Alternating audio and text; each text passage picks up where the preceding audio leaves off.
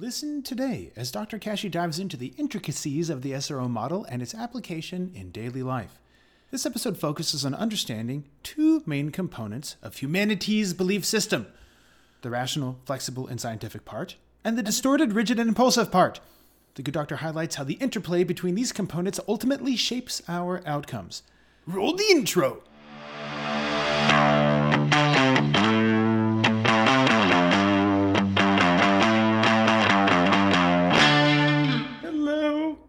Hello, and welcome to Coffee with Kashi. I'm your host, Dr. Trevor Kashi. And right now, everything, all the big fancy technology is melting down.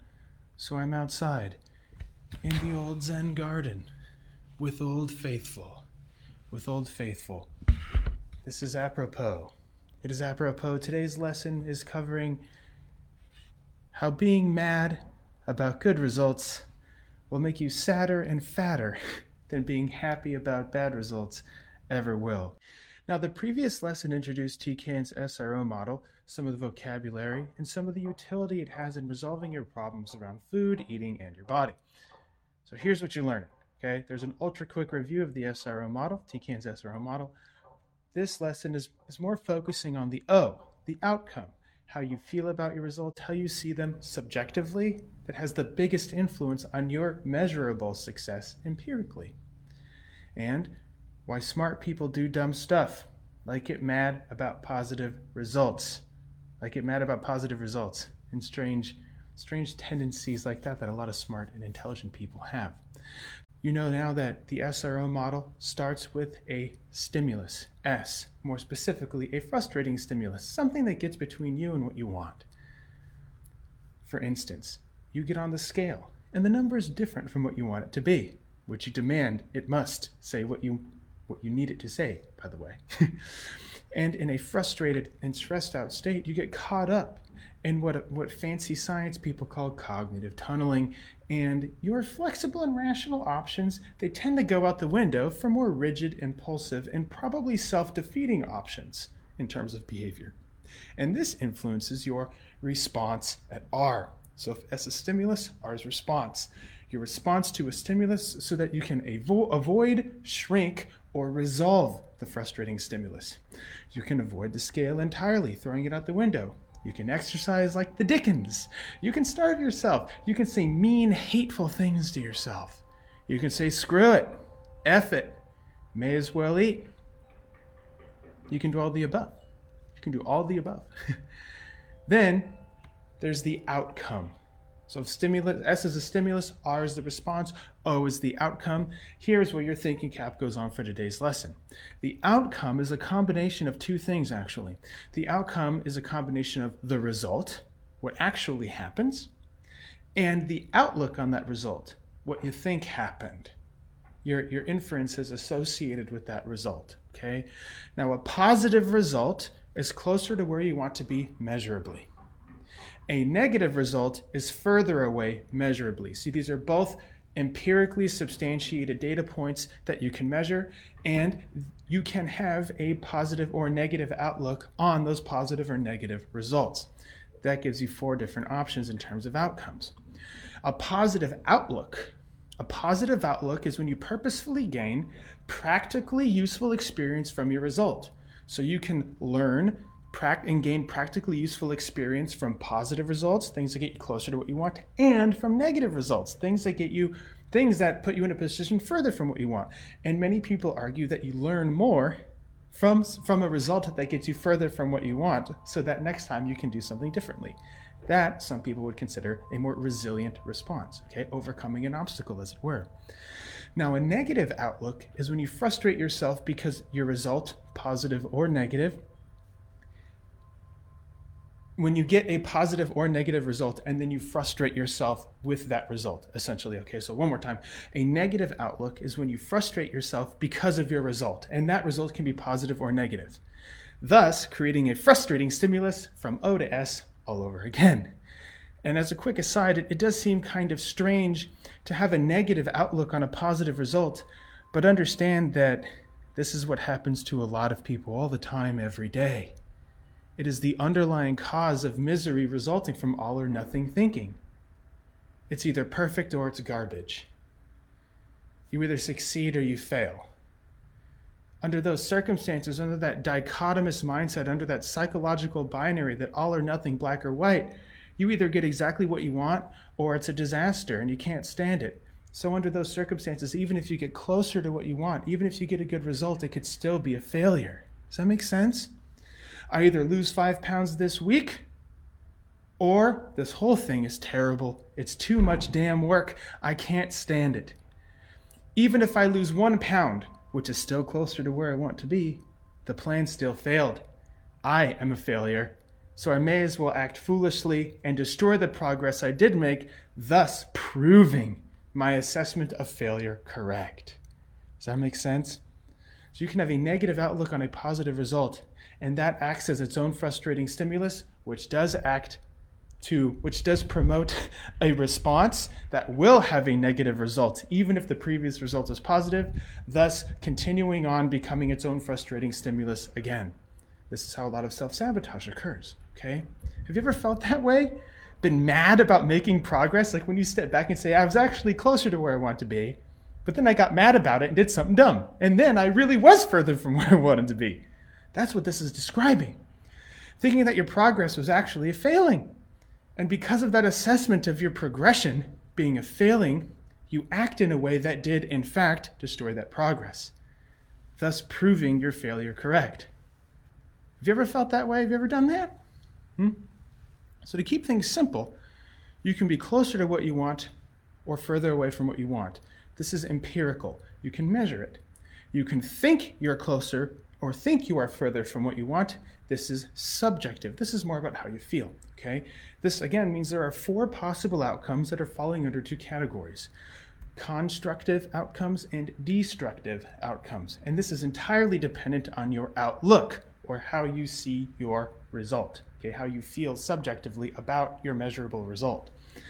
If you have a positive outlook on your result, you are prepared to avoid, shrink, or overcome the obstacle the next time you experience it, thus preparing you for a different set of frustrating stimuli. You overcome this set of stimuli, and then you can overcome bigger and badder challenges further along down the line.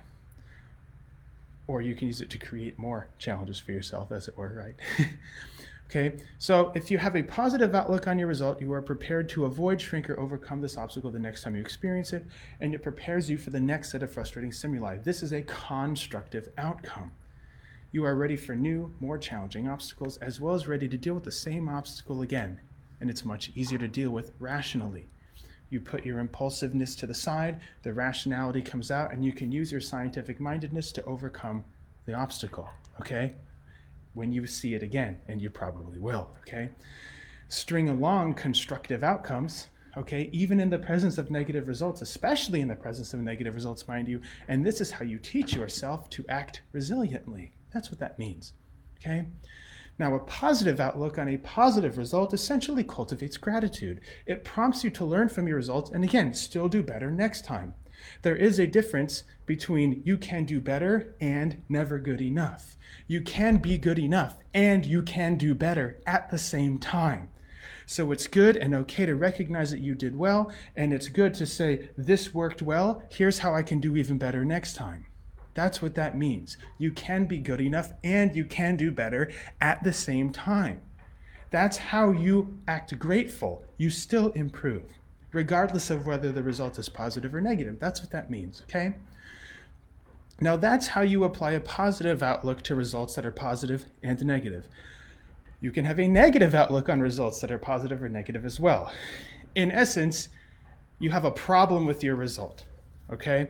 You have a problem, your frustrating stimulus, right? Then you responded, R, so you have a problem with your you have a frustrating stimulus at S, and then you responded at R, and then you have a problem with the result. Thus, you create a problem with your problem.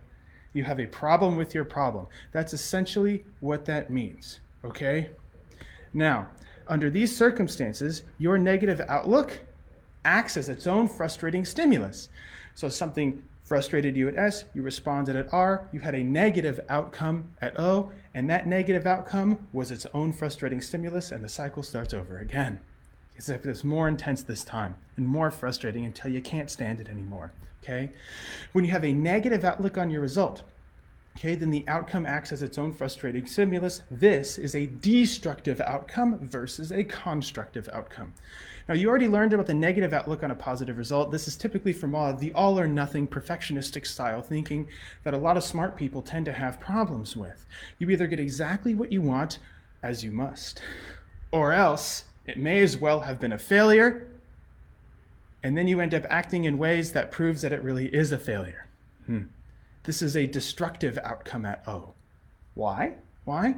Well, this destructive outcome, again, acts as its own frustrating stimulus at S, and then you may use that to give yourself permission to respond at R in a way that does give S an empirically negative result, thus proving your failure at O, okay? Your level of resting frustration rises, okay? Your sensitivity to frustrating stuff goes up, along with your impulsivity.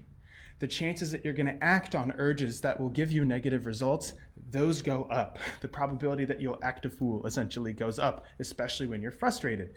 But now you become frustrated easier and easier, and that makes it easier and easier for you to act impulsively, and this is what happens when things become overwhelming, okay? You're prepared to frustrate yourself even more the next time that same obstacle presents itself. So instead of being more prepared to deal with that obstacle next time, you are less prepared and more likely to frustrate yourself and create a problem with that problem and act impulsively and destructively the next time you encounter that issue, okay? So here's the most important part. The prime determinant of how you view of your outlook on the result, okay, is your BS. Your belief system. The semantics around your belief system and the stories you tell yourself are the topic of the next lesson, more or less, okay? Specifically, how your BS connects the frustrating stimulus at S to the outcome O, okay? Oftentimes, your BS will have you circumvent your response at R entirely. So it makes it look like the frustration causes the outcome, rather than your response causing the outcome.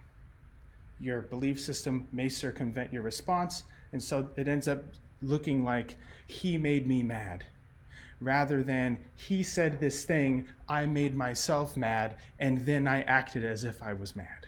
Okay, your belief system will circumvent your response and transfer agency that way, which is why things feel so frustrating and overwhelming, because the power of the outcome has been distributed elsewhere. Okay, and when you audit your belief system, you have the ability to say, here are the things that I have influence over. I can focus on these things and thus increase the probability of the result, and thereby improving my self-confidence that when I do act in this way, I can influence the results I want more regularly. Okay, SRO solves for that. It keeps smart people from doing dumb stuff that smart perfectionistic people tend to do. So here's what you learned. You got an ultra quick review of SRO.